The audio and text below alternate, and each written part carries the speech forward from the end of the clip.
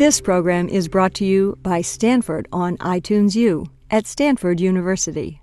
Please visit us at itunes.stanford.edu. In this workshop from Craigslist Foundation, Internet marketing experts explain how a user-centric website and effective email marketing can catapult your nonprofit toward its goals. This diverse panel demystifies the web development process, explaining how to reach out to old and new supporters after your site has launched. From the Conversations Network's Social Innovation Channel.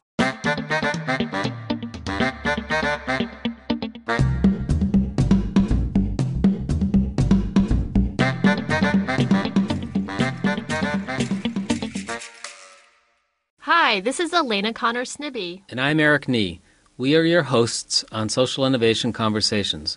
Welcome to the free series of podcasts of Craigslist Foundation's nonprofit boot camps, designed to help people help people. To learn more about Craigslist Foundation or the nonprofit bootcamp conferences, visit www.craigslistfoundation.org. This series is funded by the Community Technology Foundation of California, which helps underserved communities secure social justice, access, and equality through the application of information and communications technologies. Registered members of the Conversations Network receive a wide variety of benefits.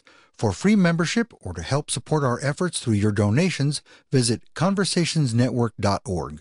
And now, here's our presentation from the Craigslist Foundation. All right, so we're going to spend some time this afternoon talking about online fundraising, marketing, communications, all that good stuff.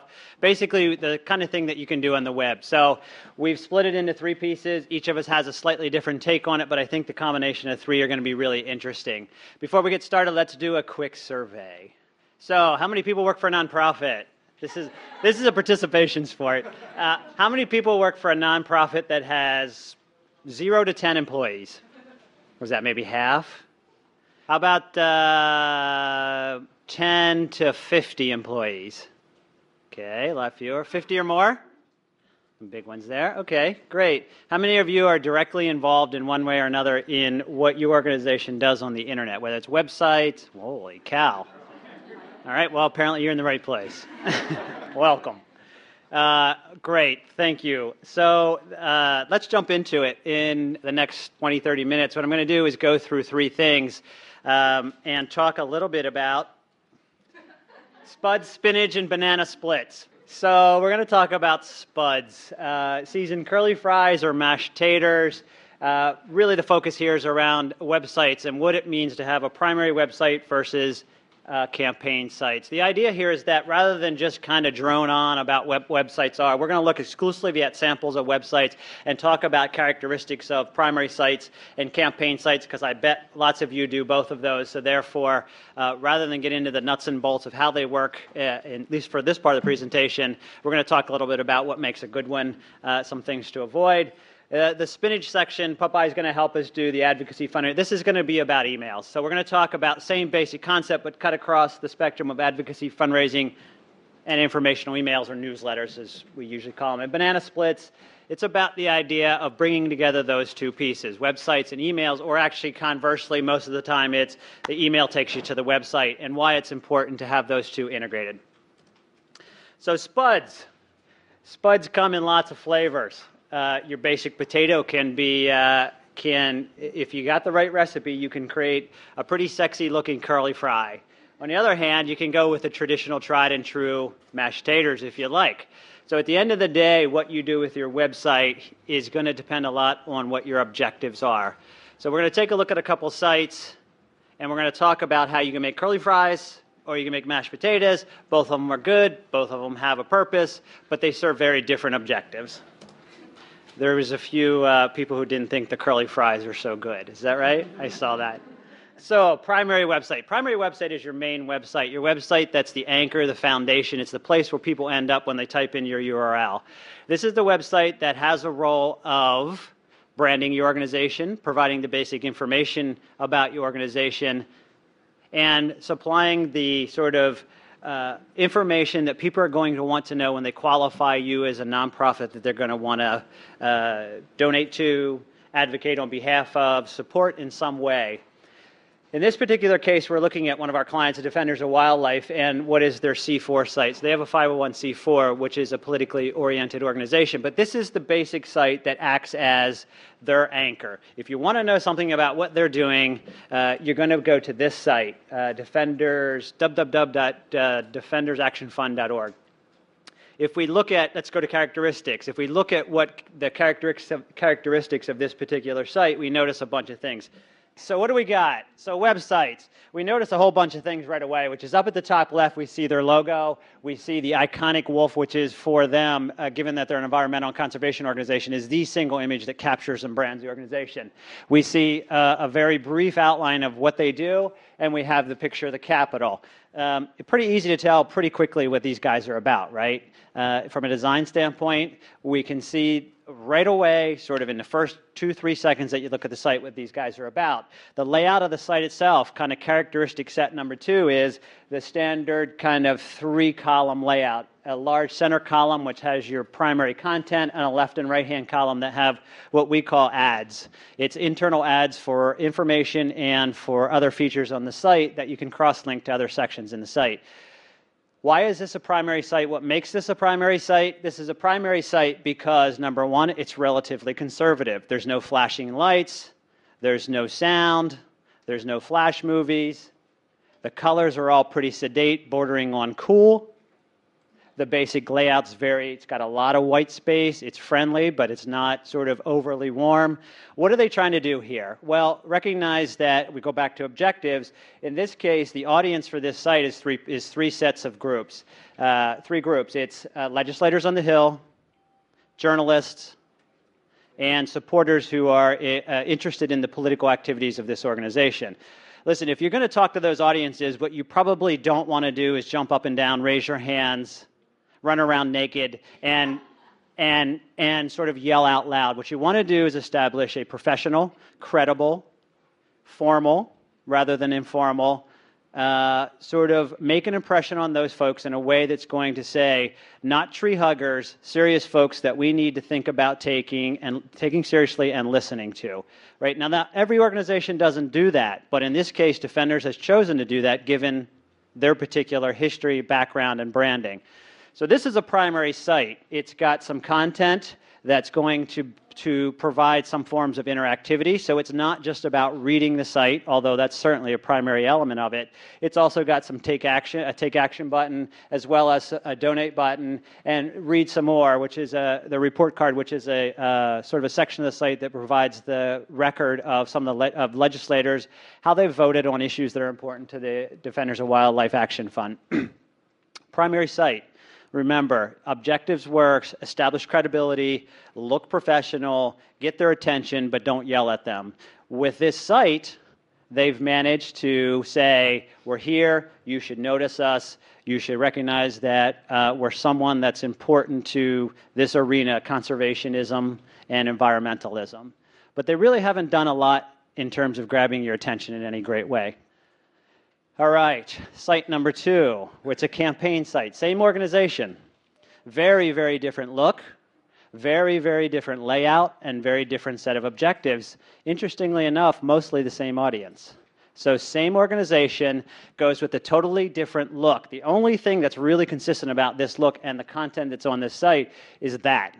Once again, they slapped the brand up in the top left in a conventional position, top left, and said, hey, we're Defenders of Wildlife Action Fund, but have gone with a completely different look because it's a campaign site.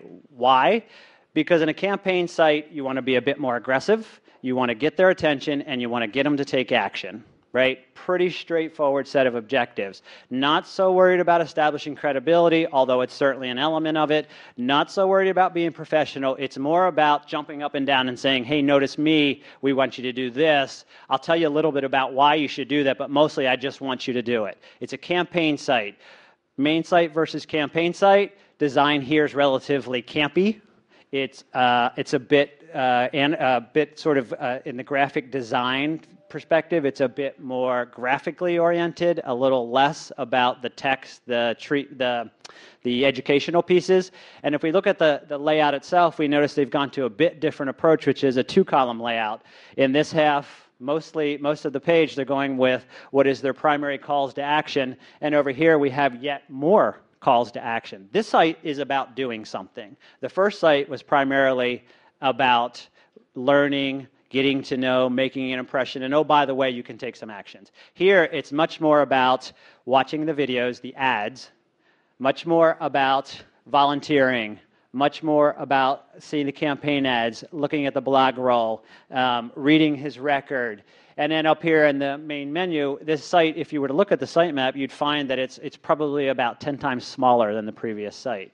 So, a couple characteristic differences besides the design. The overall amount of content in this campaign site is significantly less. Why? Well, because this site is about getting people in, getting them to notice you, and getting them to take action. And so there's some amount of supporting information, but generally speaking, if you roll around this site, you'll find they tend to point you back to the other site. If you want to know something, go back to the primary site, and that's where you'll find the research, the programmatic information, the legislative information. So in this case, we can see that the difference between a primary website and a campaign site is very much about the objectives in each case. In the first case, establishing credibility. In the second case, is getting people to take action. So campaign site number 2. Totally different yet again by way of design. It's a little bit more mellow. The idea here was that they did go for eye-catching stuff. They wanted to grab your attention immediately, but in this case, it's done more with the animal photos. It turns out if you look at the statistics for what happens online for these folks, whether it's an email campaign or it's the website, people just automatically are sort of drawn to the animal photos.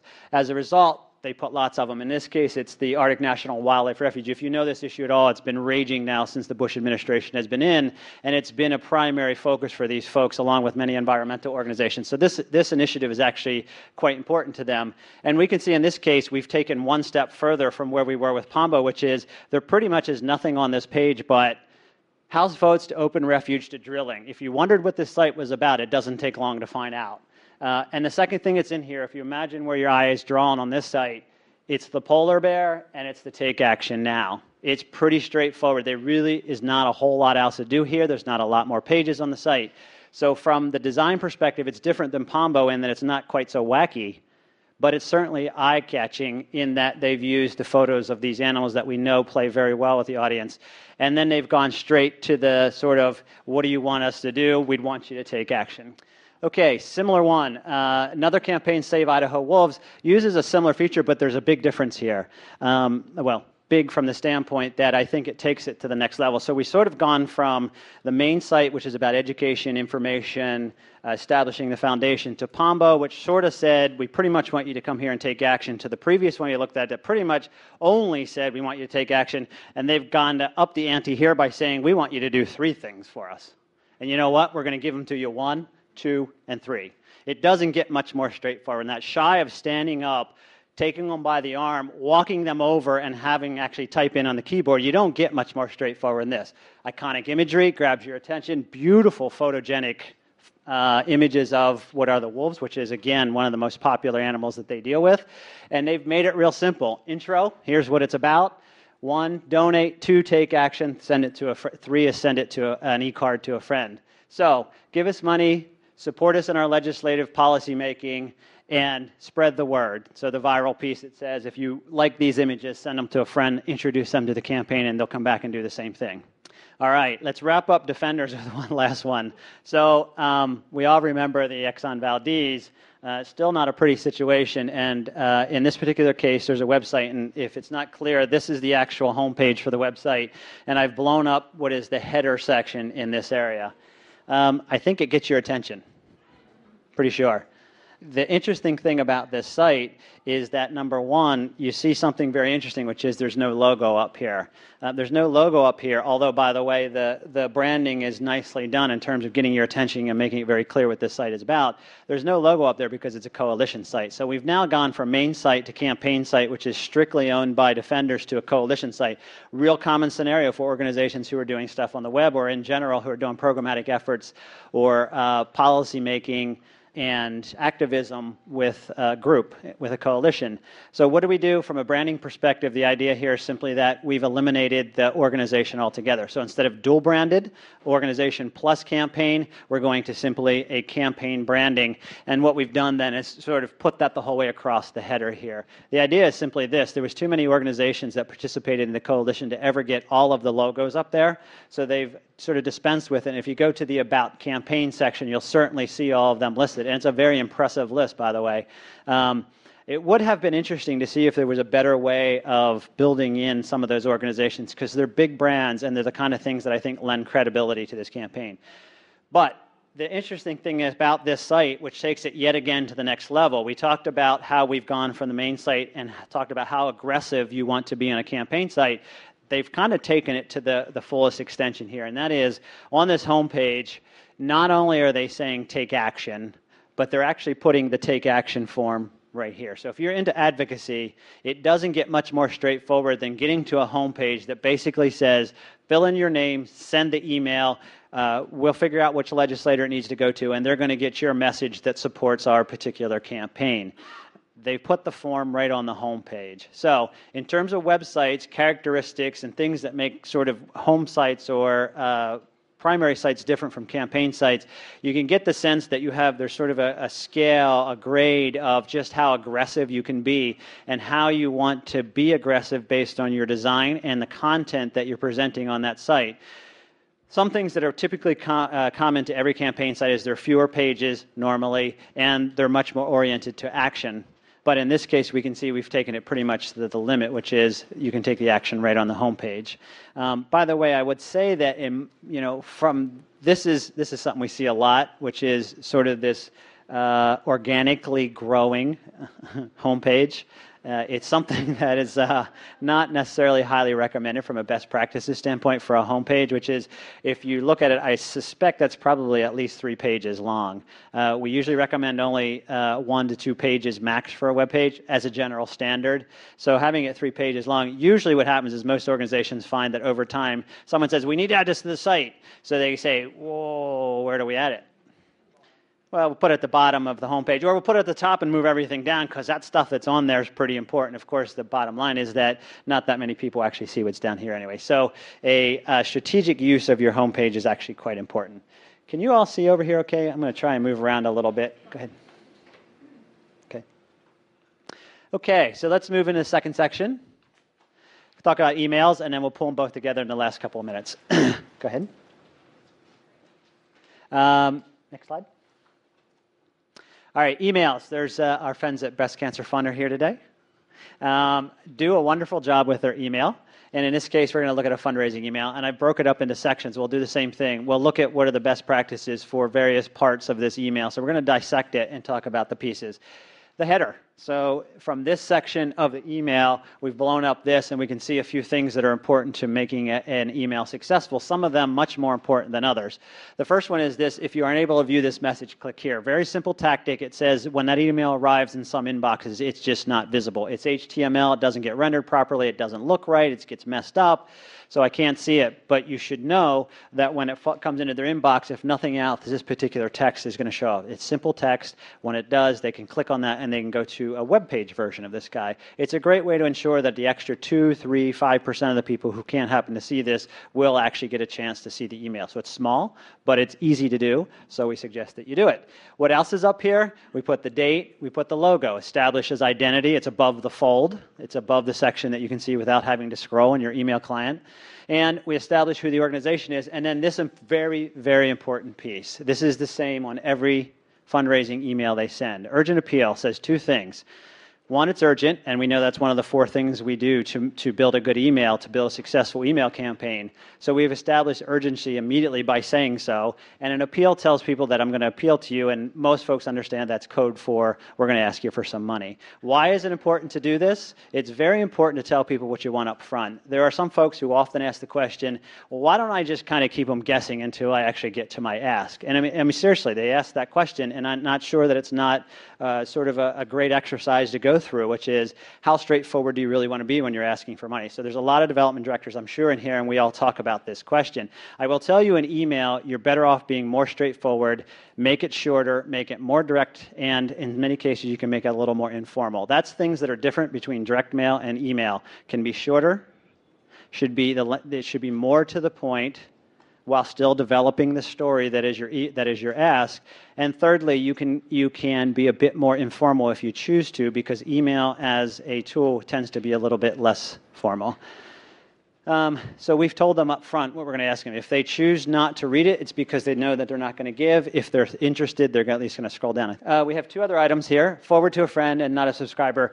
We're always asking folks to tell someone else. That's pretty standard fare. We put it in the header. That way everybody has a good chance of seeing it. So not a subscriber, but we're only sending it to subscribers. Why we would have not a subscriber in there? Well, the easy answer is that if you do forward it on, then whoever's going to get it is not a subscriber, so we want to give them the opportunity. Building your email list, figure it this way. For every new person that adds to your email list, it's worth about, figure anywhere from $1 to $3. We like to do that because it monetizes the idea that putting new people on that list has value. So it's real. When you go to an event and you're collecting names, add them to your database. It's really valuable stuff. And we like to put that number on it because, in general, that's what it'll cost you to go out and get a new one, anywhere from $1 to $5 typically. I'm gonna just finish up with this particular email, and then we'll just jump ahead and do the last bit, which ties them together. Okay, so in this case, we're looking at the first section, which is personalized, Dear Jeff, of course, just like in direct mail, and this very important piece, which is the call to action. We call this whole setup a single call to action template, which is you're really only asking them to do one thing. So the first thing we do is right up here, which is actually found here, top right above the fold, tells them very briefly what it is you want them to do, and you can't hardly miss the button that says click here to donate. Pretty obvious what we're asking them to do, pretty obvious how you go about doing it. The last thing you want to do is make them jump through hoops to make it happen. Okay. Center section, a couple things. You see we've repeated the call to action within the text. It's pretty standard best practice is to always repeat the call to action multiple times throughout your story as you develop the appeal. The idea is you never want to make them have to go very far to figure out where they clicked to go ahead and donate. And that repetition gives them ample opportunity to see it. And then down here, some PS that allows them to actually forward on the email and subscribe. Okay, footer. Last bit of the email. First piece is the mission. Why the mission? Not everybody who receives this email knows your organization well. Some may not know it at all if the email has been forwarded to them. Give them a quick and easy way to understand who is sending this message and why they should be interested. We've repeated their slogan, and at the bottom is the basic information required by CAN-SPAM, which is telling who's sending the information. And guess what? One more time, forward this to an email, subscribe today. Okay, last bit. Most of the email marketing applications will provide the opportunity to do this, allow people to unsubscribe or edit their profile. Usually automatically added, but if it's not, you should add it.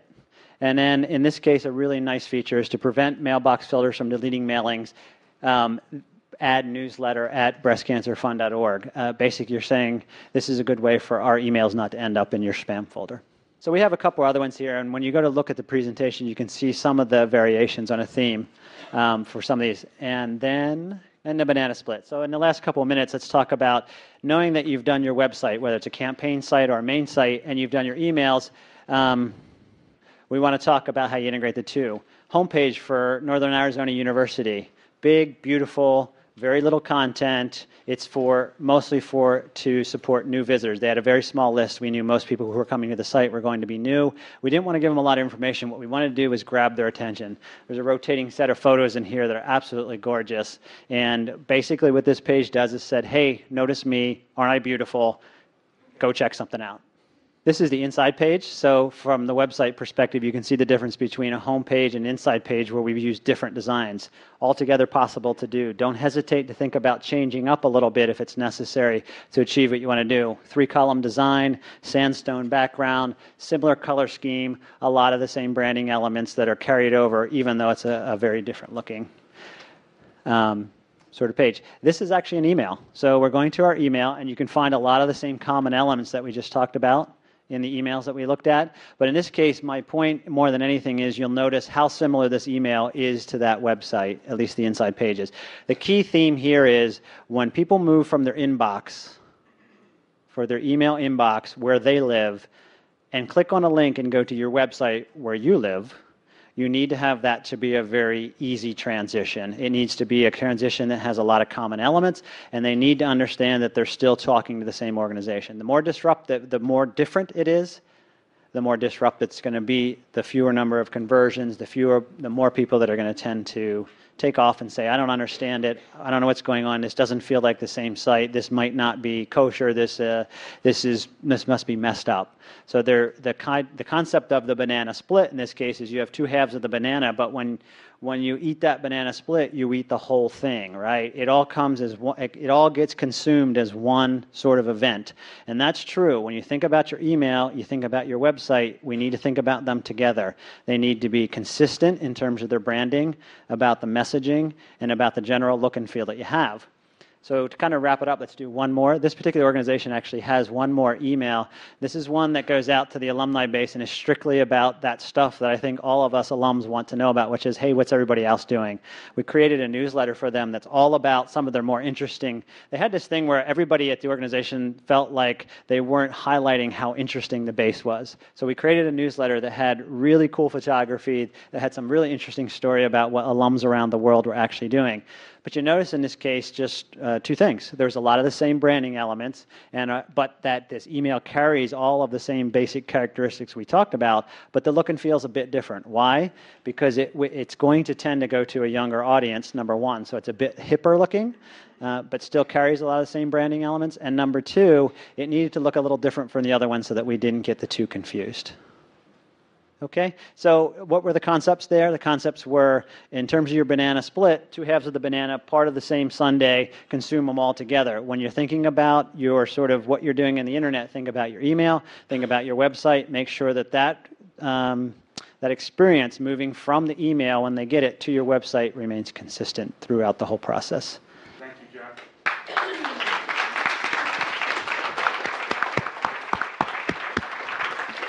Thank you so much, Jeff. And Jeff expected to have a lot more time, so sorry. Next, we're going to have Favi from Toomey's. And one thing to keep in mind is a lot of the concepts that are being thrown out today so questions might be, but how do I create a brand? How do I create the content for my website? How do I know what messaging I'm sending out? How do I do the emails? And also, how do I go about designing the website? So all of these three amazing people run companies that can help you create your website, do all of the content, create your theme. Different nonprofits have different budget levels, different capabilities. Some have development staff, communication staff, some don't. So there are definitely ways on a small budget to go about creating your company without having to contract one of these kinds of organizations for doing the whole thing. You can bring them in, they can do some basics with you, and then you can get members, volunteers, board members who have the skills to maybe create the website for you. They can all talk to you about branding. I'm from Media Alliance. Sorry, hi, I'm Anna from Media Alliance. We also teach a lot of classes around how do you do strategic communications, how do you do branding, how do you get your stuff online. So you can find out all those background information from any one of the four of us by taking our classes going to that. Here's Fabi. Thank you, everybody, for being here. My name is Favianna, and I'm one of the founders of Toomey's. We're based in Oakland, and today what I'm going to talk about, I'm actually going to talk about some case studies in how we helped some organizations, because these case studies all went through different processes, but they're all working in collaboration with each other. And feel free to ask me questions as the presentation goes. So, number one, I want to talk about 3 case studies of 3 organizations that we're working with, all of which are catering to youth and youth organizations. Now, the way that we're thinking about our presence on the internet is thinking about how we as a sector, as a youth organizing, youth development sector, are establishing a new kind of presence on the internet that is not about profit, it's not about making money off teenagers. Now, the thing that's important from this,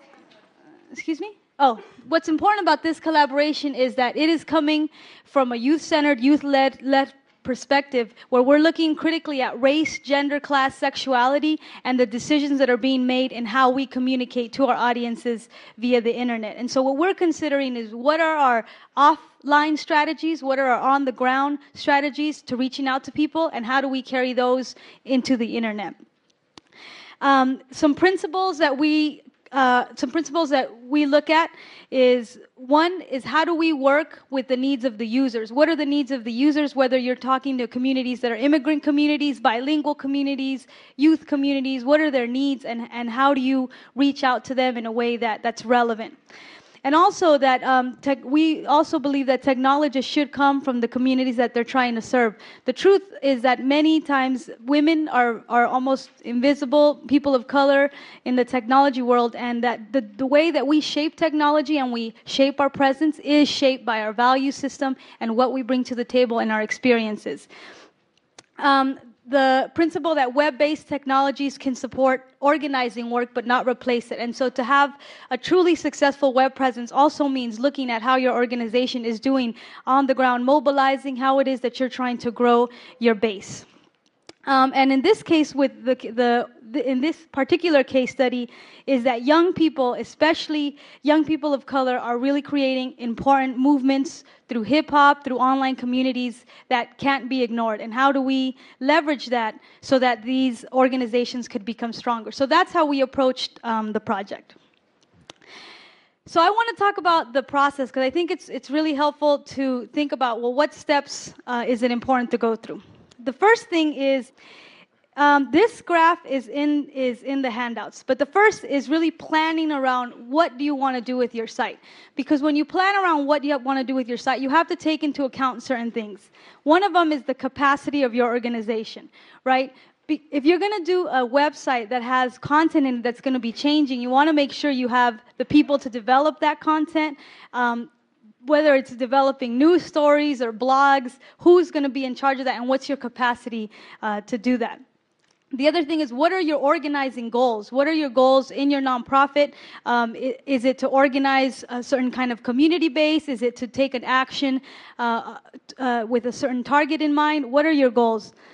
The other thing is, what is your messaging? What are your campaigns? And how can you message your campaigns to reach the audience that you want to speak to? And so in the first phase, what we like to do is develop, okay, what is your roadmap and what are going to be the requirements for you to develop that? For example, I'm sure a lot of you have heard things like blogs, well, what's an RSS or what's an audio cast? Some of those things may not even be useful to what you're trying to do. And in our case, we were trying to reach out to young people of color who are primarily on MySpace. And so we know we needed things like YouTube, which is a little video interface. We knew we needed music. We knew we needed very kind of short blurbs of news stories, because that was the audience we were trying to reach out to. Likewise, if we're trying to reach out to an immigrant audience, we know that we have to have a different kind of messaging. We know that we have to have something bilingual, but that's not, not longer than a page. And so when you think about that, it'll inform what your requirements are, and then you move into doing something called wireframes, which I also encourage people to think about, which is really mapping out the architecture of your site. From there, moving into design, creating your content, engineering, and then entering the content in your site. Now, creating content is something that I think also people forget, and they just kind of leave it towards the end. But creating your content is very important to your web presence. Because, for example, if you want to have an opinion piece, for example, about the media monopoly and how in FCC, for example, then you need to make sure that you have the staff to do that, but also that you have some kind of protocol or some kind of process for how that media gets developed. And then also different user levels. One of the things that now you can do is have certain kind of admins where you have a senior administrator kind of looking at all the events that are posted. You can have someone that's a little lower level who would post, for example, just updates, staff bios. So you have to develop that process within your organization so that your website can be successful. Because otherwise you get things where you have outdated content, and that's never good. The next step that's also important is to test it, testing it on multiple platforms, testing it with your users, encouraging feedback.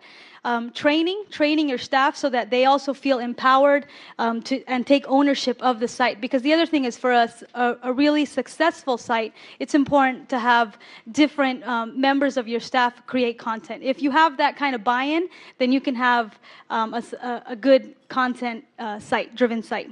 And then finally, the launch. So I'm going to go ahead and talk about the case studies. We'll go ahead and jump into that. So the first one, block. Block was a national organization that where they build leadership of youth organizers, and one of their objectives was wanting to build a website for youth who were doing activism work, which is it's a growing sector now. Youth who are politically active, who were either part of organizations, that they were technologically savvy. Those were the kind of people that Block wanted to reach out to. The other thing is to have some kind of web portal where youth and adult social justice committee groups could share strategies, they could talk to each other, they can share curriculums, they could share things like books, best practices, right? And they wanted to have collaboration and partnership with other youth organizations that could create content. For example, there's a few online youth magazines in the Bay Area like Wiretap, Youth Noise, and so Block reached out to them as their news content partner. This is the website, what the website looks for Block. I'm sorry it's so light, but the color's not great. And so what this is in the top, as you can see, our audience is young people identified as hip-hop activists, and what they have, each of them is able to create circles on a website. They're able to link up to other people, kind of like on MySpace, where you can say, so-and-so is my friend, I belong to this, gay pride committee, I belong to this women's group. They can profile what it is that they belong to, and they could also post their documents for each other, whether it's like a flyer to get out the vote. They could also do blogs, because one of the things is that we found that young people, after doing various focus groups throughout the country, a lot of young people were writing little short blogs, opinion pieces. The other thing is they wanted to connect to each other. They wanted to post photos of each other and identify who their allies were. And so we created an interface that would allow them, very similar to MySpace, that would allow them to kind of link to each other, say, who are their favorite political icons, who are their favorite revolutionaries, what is their theory of change. So very different than Rupert Murdoch's MySpace is, all of this was from a social justice perspective, but the tools were very similar. The next organization, Future 5000. Now, these three organizations collaborated because they knew that they wanted to have an impact on the internet that was more than just a place people would come read the news. They wanted to really have people network on their site, and they knew that young people right now, the content that's available to young people that is about social consciousness, about changing the world, is very little. Because of the large presence of like MTVs and MySpace, a lot of it is more towards entertainment, dating, commercialism, right? So these organizations wanted to have a shift in that, and in order to have a shift in that on the national level, they needed to form a collaboration. So Future 5000, the first thing we did with Future 5000 is help identify what their goals were going to be and how they fit within this circle of youth organizations. So what their goal was, number one, to build the current smaller youth organizations, because also some of these youth organizations didn't have their own websites, or they had like one of their free pages, something that would be given to them by their web host provider. They wanted to inform the youth about what's happening. Hey, do you know what are the K through 12 requirements? How can you fight for ethnic studies in your high schools? They wanted to really make this an action-oriented site. The other thing is they wanted to be a reference. And the reason they're called Future 5000 is because they wanted to have a database available of who are all the youth organizations in their country, what are they working for, what's their staff size. And so another part of if any are interested, another part of web development is also creating content and information that you may not be able to find. One interesting project that we're working on is profiling how foundations give money and how systematically sometimes foundations actually give more to hospitals and educational institutions than small organizations. But in order to do that, we had to track the data and create a force that would have that data. The next thing is they wanted people to take action on their site, and they wanted to be the central admin. And now, the reason I'm going over this is because here they planned what it was, what their goals were going to be on the website, and what were going to be their areas of work.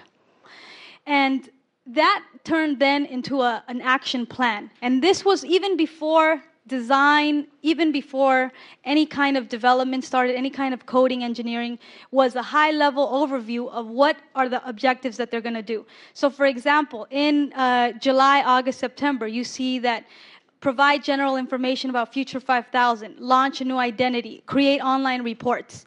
In 2007, they're trying to build more sophisticated reports, create a centralized calendar, create a posting tool for events opportunities. So they put their objectives into releases according to their capacity and into something that was doable so that they would launch kind of in phases. So that's something else I encourage you to think about, is how can you plan it out and have your website kind of grow according to how your users react to it or according to your capacity.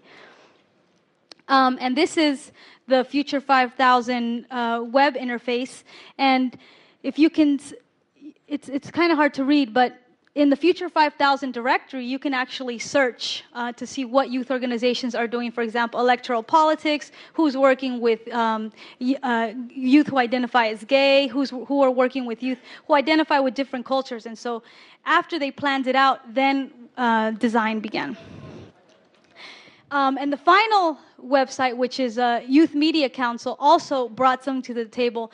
And what they brought was actually an analysis of what this tool called the internet is and how can we use it to shape not just what we do with, whether it's environmentalism, but what do we do as media communicators, considering that so much of the internet is trying to be controlled, and considering that so much of the media is controlled by like right-wing corporations. So how does that dialogue enter then into what these young people are going to be doing?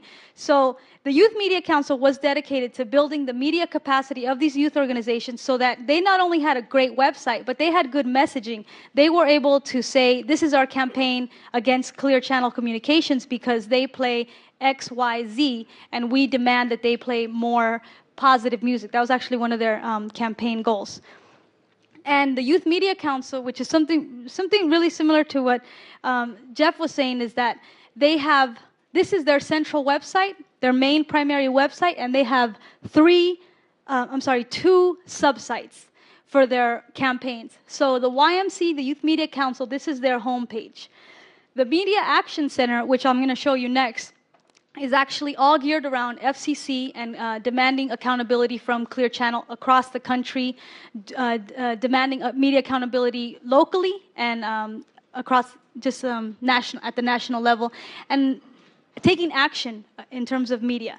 And the final one, Echo Communication, how do they build the capacity of young media makers? Well, they had online tools, they had how to write your own press release. We are currently building with the Youth Media Council and Media Alliance a press database so that you can find press contacts that have written favorably about certain issues or make comments on how press contacts react to certain social issues. And so they're building a youth-centered database for that. But they have their main interface, but you could also get to different parts of their site. So this is their primary one, and then take a look at their Media Action Center. It's very different. It's very catered to youth who listen to hip-hop stations, but that was their main audience, and so they needed something funky. They needed something that you could roll over, the radio will change, so that youth can get engaged.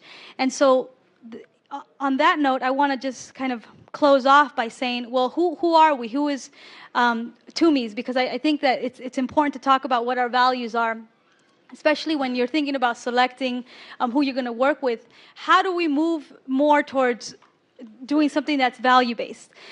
With Tumis, we offer services, of course, in technology, but also we're people of color owned and staffed, and we're bilingual. And so many of the projects that we take on are looking at communities and looking at, well, how do we speak to these communities in ways that are relevant, that will be successful? Because, for example, consider Spanish-speaking communities. Their online presence is this big, but if you think out 10 years, that community is going to grow. So how do we think about speaking to those communities in a way that's culturally relevant?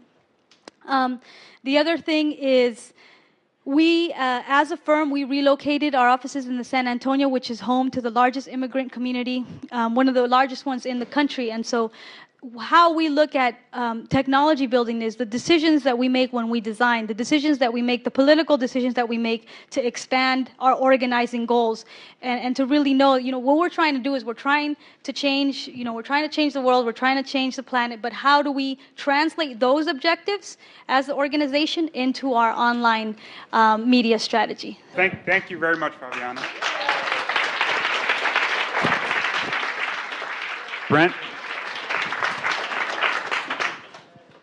So we come at this from a slightly different but kind of related perspective, and that's the world of online politics. And as Jeff said, you'll see there's a lot of similarities, but there are some differences. And I'm also going to emphasize a few things that are a little bit different and extend on some of the comments that Favianna and Jeff made, so that we're not repeating a lot of the same ground here. Give you a little bit about our experience and our philosophy, which sort of guides the way we think about online projects, and then talk a little bit about 3 areas we think of about when you want to map out your online strategy, and covering sort of all those bases. And at the end, because you've heard a lot, the 3 things to take away from whatever I tell you, just to kind of put them right there, because I think you can boil a lot of this down into 3 quick and easy to remember phrases. So a little bit of my experience and kind of where we are. We came into online politics by managing the online fundraising operation for General Clark's presidential campaign in 2003 and 2004. Which was a very fast burn from September through February, although we also were active in the Draft Clark movement, kind of building up to it. Anyway, the key numbers there were it was $7 million raised in 5 months, which actually represented 40% of what the campaign raised overall, and that all came through the web, and building a list of about 250,000 folks. We left the campaign and started a consulting company and have been continuing to work in politics. We still work with General Clark, Senator Boxer, Leahy, Levin, Durbin, Landrieu, Klobuchar, who's running for Senate in Minnesota, Jim Webb, who's running against the evil George Allen in Virginia, Nick Lamson, who's running against Tom DeLay, but now isn't because Tom DeLay is out in Texas, and a couple of folks, Deborah Bowen and John Chong, who are running statewide here in California.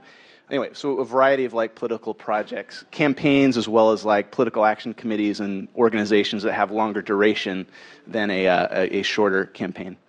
And I come at this very much from kind of a management consulting background. I spent some time at McKinsey and also at E-Trade doing online marketing and sort of applying a lot of those skills to politics. And that's kind of, I think maybe you'll see some of that in the presentation. So our philosophy is that an online strategy is very much about the website, but there's a lot more to it as well. And that's a lot of what I'm going to talk about. If you think field of dreams, if you build it, they will come, that's probably not going to happen for most folks, because there's a lot more work. Once you build the website, how do you get people there? How do you get people coming back? Jeff alluded to that. It's a lot about email. It's a lot about building that relationship and getting people familiar with you so that they're comfortable and come back. So that leads into the second point. You really have to develop an online communications program. Use email marketing, reach out to blogs, tell people what they should know when they should know it. Don't just expect they're going to find out about it of their own volition. You really need to push content out to folks. A third component, and this is often a problem in campaigns, is that your online program really needs to be integrated into everything else that you're doing. There are a lot of folks in politics who don't really know what to do with the internet, and so sometimes you're out there like the kind of the bastard stepchild, kind of off on the side. But where we've seen success is when whatever you're doing on the web is really integrated very tightly into everything else that's going on in a campaign or in a nonprofit organization. That when there's an event coming up, it's promoted on the web. That when you're talking about releasing some big new initiative, it's pushed out in an email. That anything you're doing in the web then also is talked about through traditional channels. If you're running an online advocacy campaign about X, Y, and Z, you should be using every other opportunity and every other venue to talk about it. It's not just a web thing, that's an organizational thing that you're doing. And so the promotion of that doesn't need to be limited to the web either. So integration, I think, is really key. Fourth, when you're thinking about messaging, and this is also a big trap that political campaigns fall into, is messaging supporters in a one-dimensional way. Just give me money, or just give me your time, or just sign my petition, and falling into a trap that's you're only asking different sets of people for different sets of things based on how they maybe came to you in the first place. But I think what you'll learn over time, again, we've seen this a lot in politics, is you may give $50, and that's your first connection to your organization, but you may also want to spend 5 hours a month volunteering, or you may also want to be coming to events, or you may also want to be recruiting your friends. And so you should be using your messaging program to activate people and give people lots of opportunities to participate, and that kind of goes into what the fifth bullet's about. So on one slide, that's kind of how, our guiding principles in terms of what we talk to clients about in building an effective online program. So a quick and very ugly visual about how we kind of just map out the landscape. Kind of at the top, you've got the communities of people that you're trying to reach, whether they be your existing supporters, grassroots activists, donors, bloggers, members of the media. In the case of political campaigns, also includes voters. In the middle is sort of this online infrastructure that you're building. The core of it is whatever your organization website, whatever that website is. That also includes things like whatever you're using to blast out your emails. It also includes things like whether or not you have a blog, whether or not you have online petitions, whether or not you have a mechanism for people to write letters to the editor. All those sorts of features kind of fit in this online infrastructure. And on the back end is really kind of the key asset that you're trying to maximize over time, and that's building your database. It's building the universe of people that are supporting your organization. And everything you're doing in the middle should be about how you're communicating with the folks at the top, and how you're building a bigger and bigger list and a bigger and bigger set of people you're communicating with. So if you look at that kind of map, there are sort of three key inflection points, and I'll talk about two of them. The first one is over on the right, is really designing, building, and managing that web infrastructure on an ongoing basis. And Jeff and Favianna have talked a lot about that, and I won't go into that in any great detail because they've done it very effectively and talked about that very effectively. What I'm going to talk about is the other two pieces, which is how do you grow your email database? Again, we see this this is marketing 101. I mean, when you're looking at what you expect to raise from a fundraising email, it's about, there's some basic metrics, but one of the most important metrics is how many people are getting it to begin with. Whether it's 10,000 people or 100,000 people or 1 million people or whatever, it exponentially makes a huge difference in terms of what your return is going to be. So don't forget and spend some time thinking about how to grow that, and I'll give provide a few ideas on that as we go on. And the third piece, which is up at the top, which is kind of the relationship between your online infrastructure and all those people, is that outbound communications program. It's targeting different groups and tailoring messages that you're pushing out to those folks. So I'm going to spend time talking about 2 and 3, but really that's, we think about it in 3 pieces. It's the infrastructure, building and managing it. It's growing and expanding the email database, and it's managing your online fundraising and communications program, which in shorthand is email. So on growing the database, this is just a laundry list of things. Different of these may work more effectively for some folks than others, but things like viral marketing campaigns. If you have a petition or an advocacy campaign, and Jeff talked about this with some of his clients, where you're trying to galvanize people to take some action, mobilize people to take some action. You're trying to get your existing members to do that, but you're also wanting your existing members to tell everybody else about that. And that's a really effective list building technique.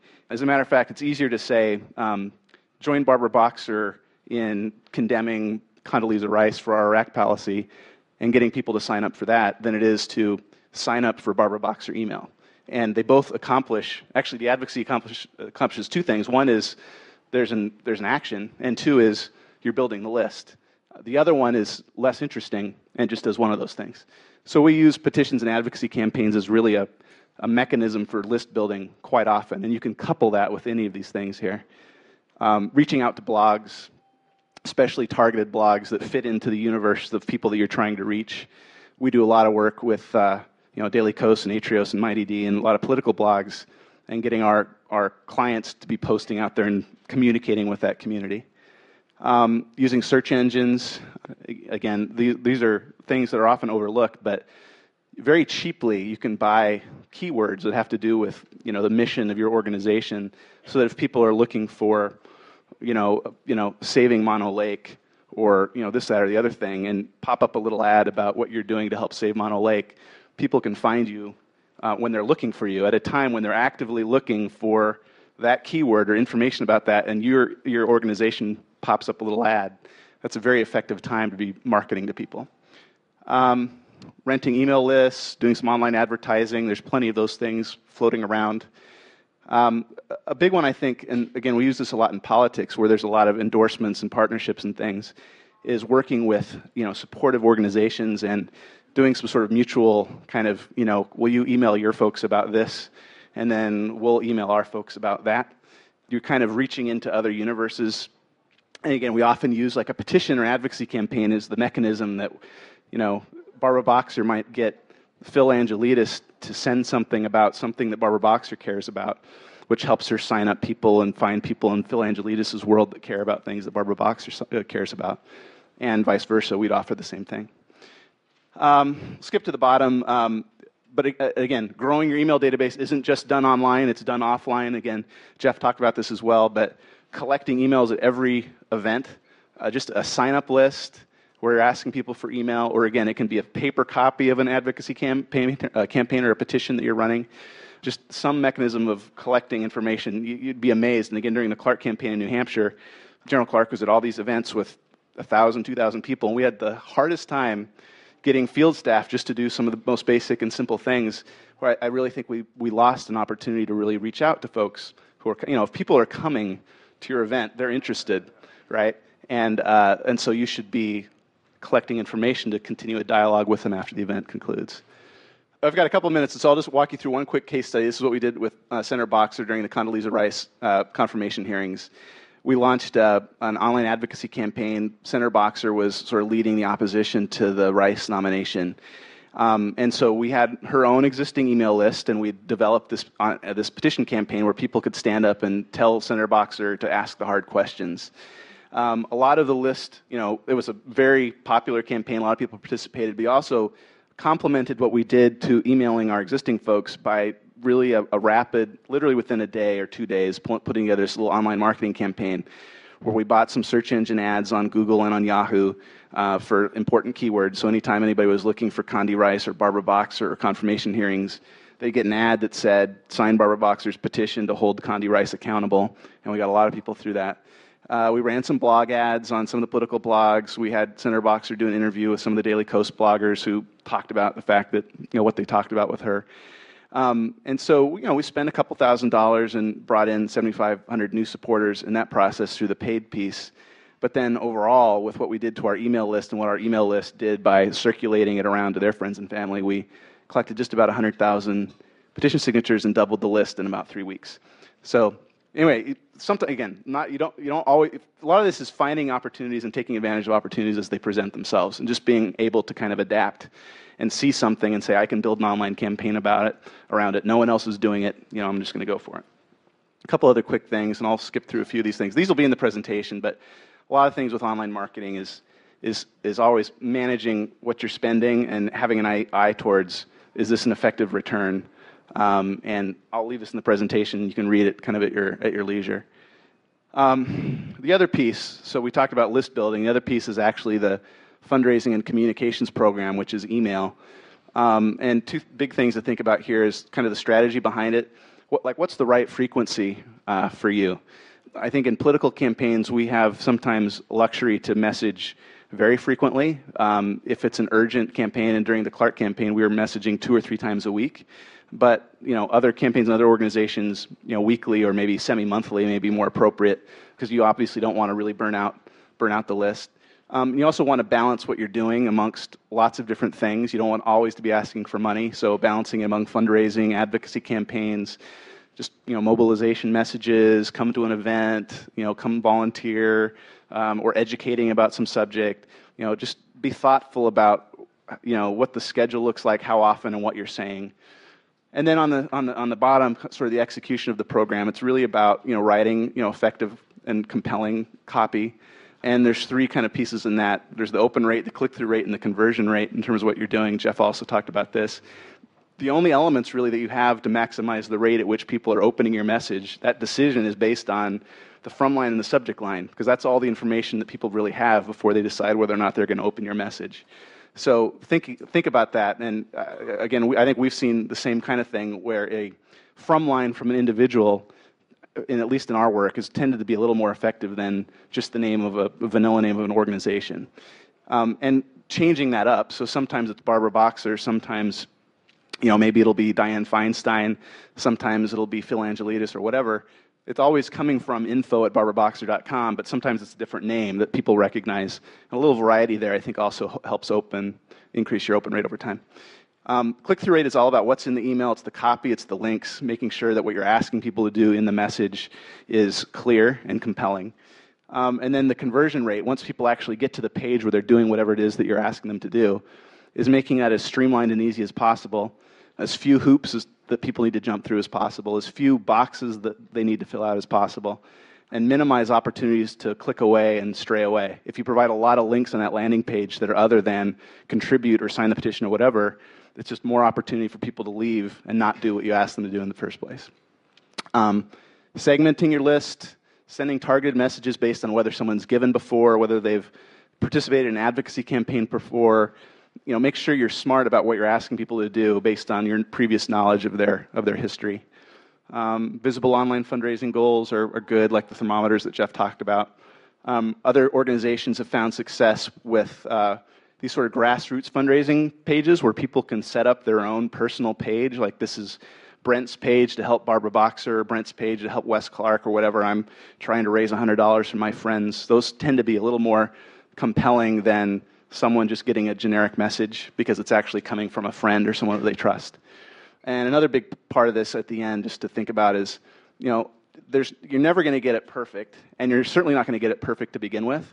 A lot of this is you have to think about this as a process, that you're trying things, some things will work, some things won't. You're testing, you're evaluating, you're gauging your progress, and based on what you're learning, what's working, what's not working, make sure you're baking that back into what you're doing down the road, because it's a very evolutionary. The beauty of sort of online and the internet is, it doesn't take you 3 months to sort of see what happens. I mean, what happens to an email in a day or two.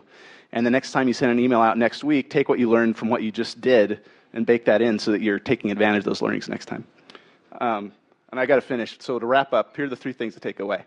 Online strategy is more than just the website. The website's important, but there are a lot of other things to think about, and that's a little bit of what we've been talking about today. 2, don't expect that people are just going to come to the website, every week. You need to use your email to tell people what they need to know. And 3, always be thinking in the back of your mind, how can I grow my list? How can I expand my universe? So we'll have a copy of the website, or a copy of the presentation on the website, but also feel free to email me or come up, and Jeff and Favianna the same, if you want copies of it, because I'm happy to share it and provide it. So thanks.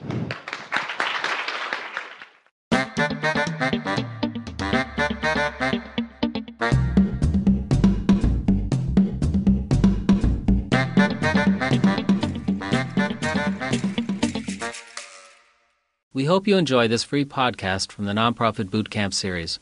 Craigslist Foundation produces events and online tools that provide knowledge, resources, and visibility to the next generation of nonprofit leaders. To learn more about Craigslist Foundation or the Nonprofit Bootcamp conferences, visit www.craigslistfoundation.org. This series is funded by the Community Technology Foundation of California, which helps underserved communities secure social justice, access, and equality through the application of information and communications technologies. Registered members of the Conversations Network receive a wide variety of benefits.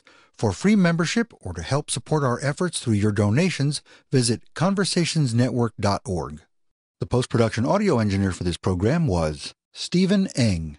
Our website editor was Liz Evans. The series producer is Liz Evans. My name is Eric Nee, and I hope you will join me next time for another program from the Nonprofit Bootcamp series.